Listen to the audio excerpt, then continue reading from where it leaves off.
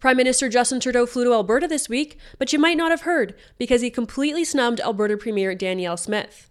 The Prime Minister flew out west, and instead of extending an invitation to Premier Smith to meet, as is custom, he simply appeared on a podcast and then left, without any official business and all on the taxpayer dime. It's clear to anyone with two brain cells to rub together why the PM is so unpopular here in Alberta. So I guess that means just Trudeau himself is left wondering. I'm Rachel Emmanuel, and this is the Alberta Roundup.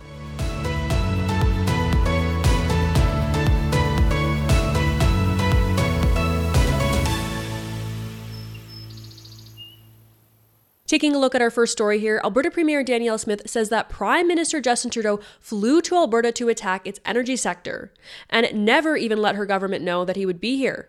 In a statement, Smith said, quote, "Next time the Prime Minister visits Alberta, I hope he calls my office to arrange a meeting as he did with the Premiers of Ontario, British Columbia, and Manitoba. I await his call."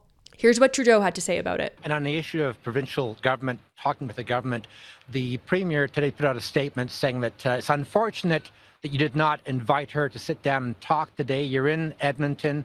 She's here. So why didn't you sit down and invite her to talk?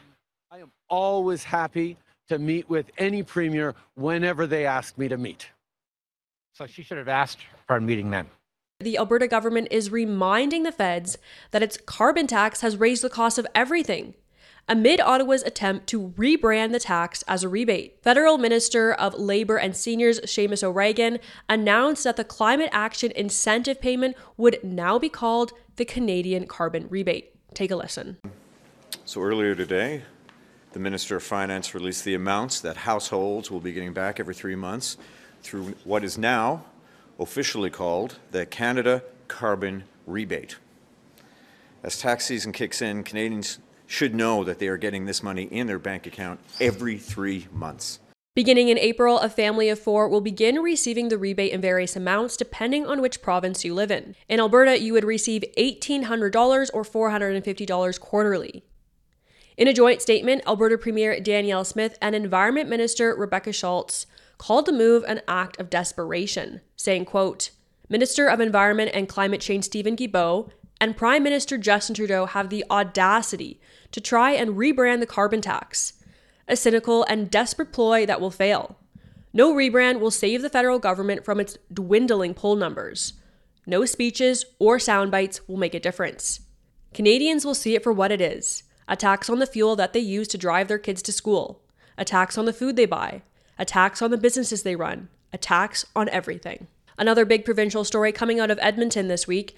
Premier Smith gave a look ahead to next week's budget. The Premier said that spending cuts won't be needed, but that restraint must be shown due to lower than initially forecasted resource revenue.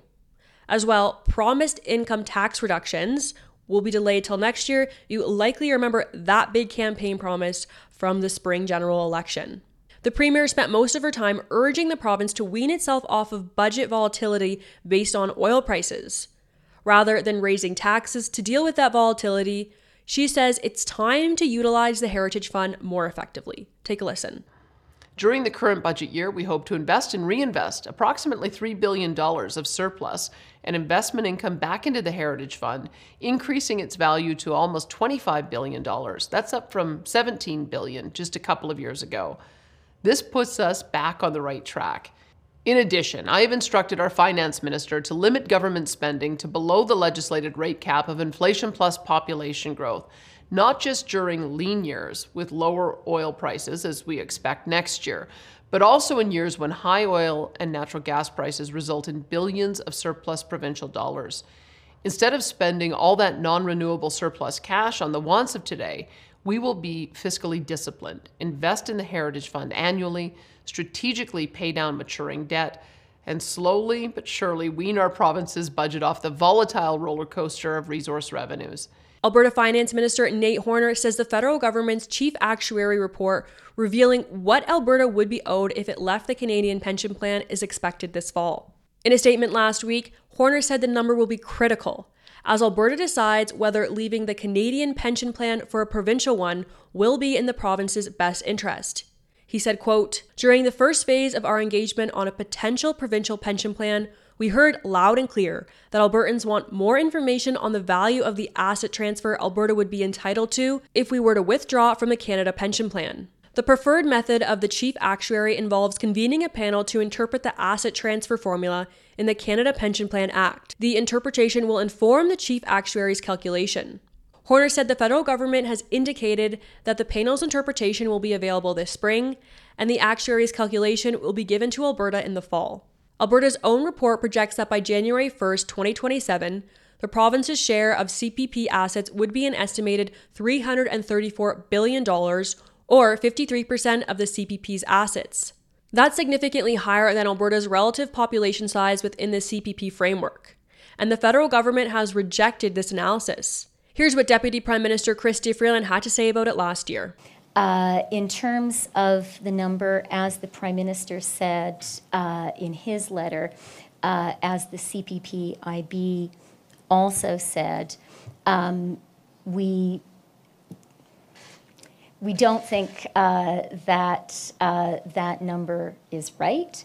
And I would note that the Ontario Finance Minister, Peter, in his letter, focused on the need for rigorous analysis, and I agree with that. As Canada's... Hey, it's Ryan Reynolds, and I'm here with Keith, co-star of my upcoming film, If, only in theaters May 17th. Do you want to tell people the big news?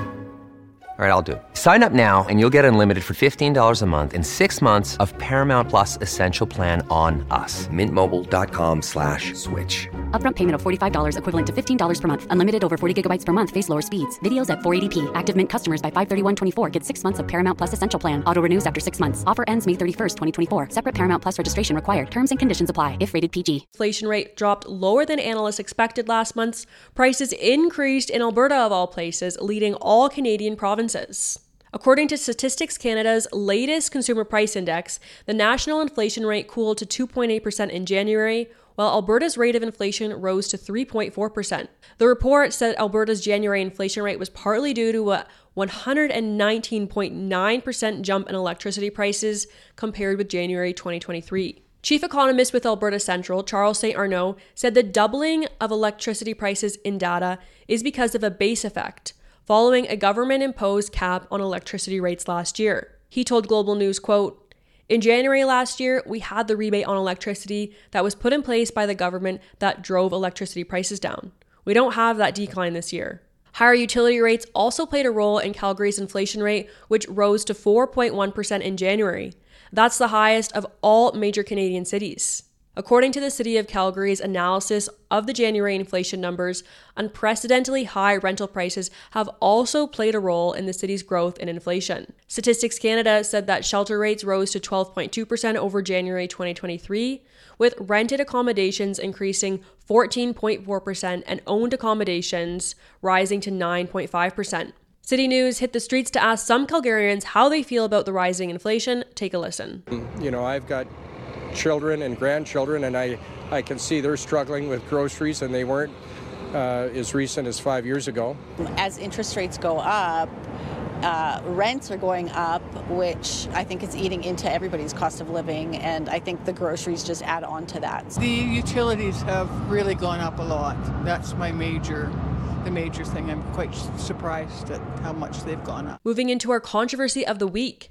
Lynx Air says that it will file for creditor protection as its final flights will take place on Sunday. That's less than 2 years after the low-cost airline took to the skies. The Calgary-based company says it has faced significant headwinds this year, including rising operating costs, high fuel prices, exchange rates, increasing airport charges, and a difficult economic and regulatory environment. In a news release, the company touts that it has grown its fleet and number of destinations while doubling its passenger volume in the past 2 years. Despite that growth and efforts to explore a sale or merger, Lynx Air said that the challenges facing the company's businesses have become too significant to overcome. The company added that efforts are being made to assist passengers affected by the move, with those who have existing bookings advised to contact their credit card company to secure refunds for pre-booked travel. Ultimately, this is a bad thing. Less competition means that existing airlines will be able to drive their prices up. Also, kind of like that Lynx flew to the Hamilton airport. As many of you know, I'm from Niagara, so whenever I go to visit family, I always try to fly into the Hamilton airport. It's so nice to be able to bypass Toronto with Pearson Airport, of course, being the worst airport in the world. I think we can all agree to that. That said, my family has had some pretty bad experiences with Lynx Airline. They certainly aren't the most reliable, as often happens with budget airlines. You kind of get what you pay for. Despite that, I ultimately think it's a bad thing for us, the consumer, because less competition means that existing airlines can drive up their prices. And finally, taking a look at what we're watching in the weeks to come, I know you guys will be super excited about this story. Chick-fil-A is opening 3 new locations in Alberta, of all places. Construction begins this month at a new location in the West Edmonton Mall, and they'll be opening another location at Edmonton as well at South Edmonton Common. In Calgary, there will be a location on McLeod Trail. The Alberta locations will be Chick-fil-A's first restaurants in Canada outside of the location it opened in Toronto, Ontario in 2019. I'm sure some of you remember the protests at the time. I wonder if we're going to see some protests down here in Calgary. I almost hope we do, just so I can go cover them. It's always hilarious talking to those people. I have to be honest, I do not eat a lot of fast food, but I will definitely be making a couple trips to Chick-fil-A. Their food is so good, and I just love those waffle fries. And finally, moving into our weekly comment roundup, user Waniska says we need a recall petition for the mayor of Edmonton. I definitely suggest you get started on that. However, because the bar is so high with the recall petition, make sure you're ready to hit the ground running. Have your teams ready to go from the get-go. Don't be scrambling to get volunteers together once the petition is launched, because you only have 60 days to get all those signatures. And user at 40 Mile Desert Rat said, someone please save us from idiot politicians and bureaucrats. I have some bad news for you. The only people who can save us is ourselves. We have to organize and get rid of bad politicians. Unfortunately, when we look at those efforts federally or even just for the Ontario government, the GTA is really screwing that up. But there's still a lot we can do here in Alberta provincially and with the local politicians, especially with the recall legislation, even though, as I mentioned, it is very difficult. Okay, everyone, that's all we have time for today. Please like this video and subscribe to True North if you haven't already. And if you want to support our work, you can head over to donate.tnc.news. I hope that you guys have a great weekend. I'll see you next week. God bless.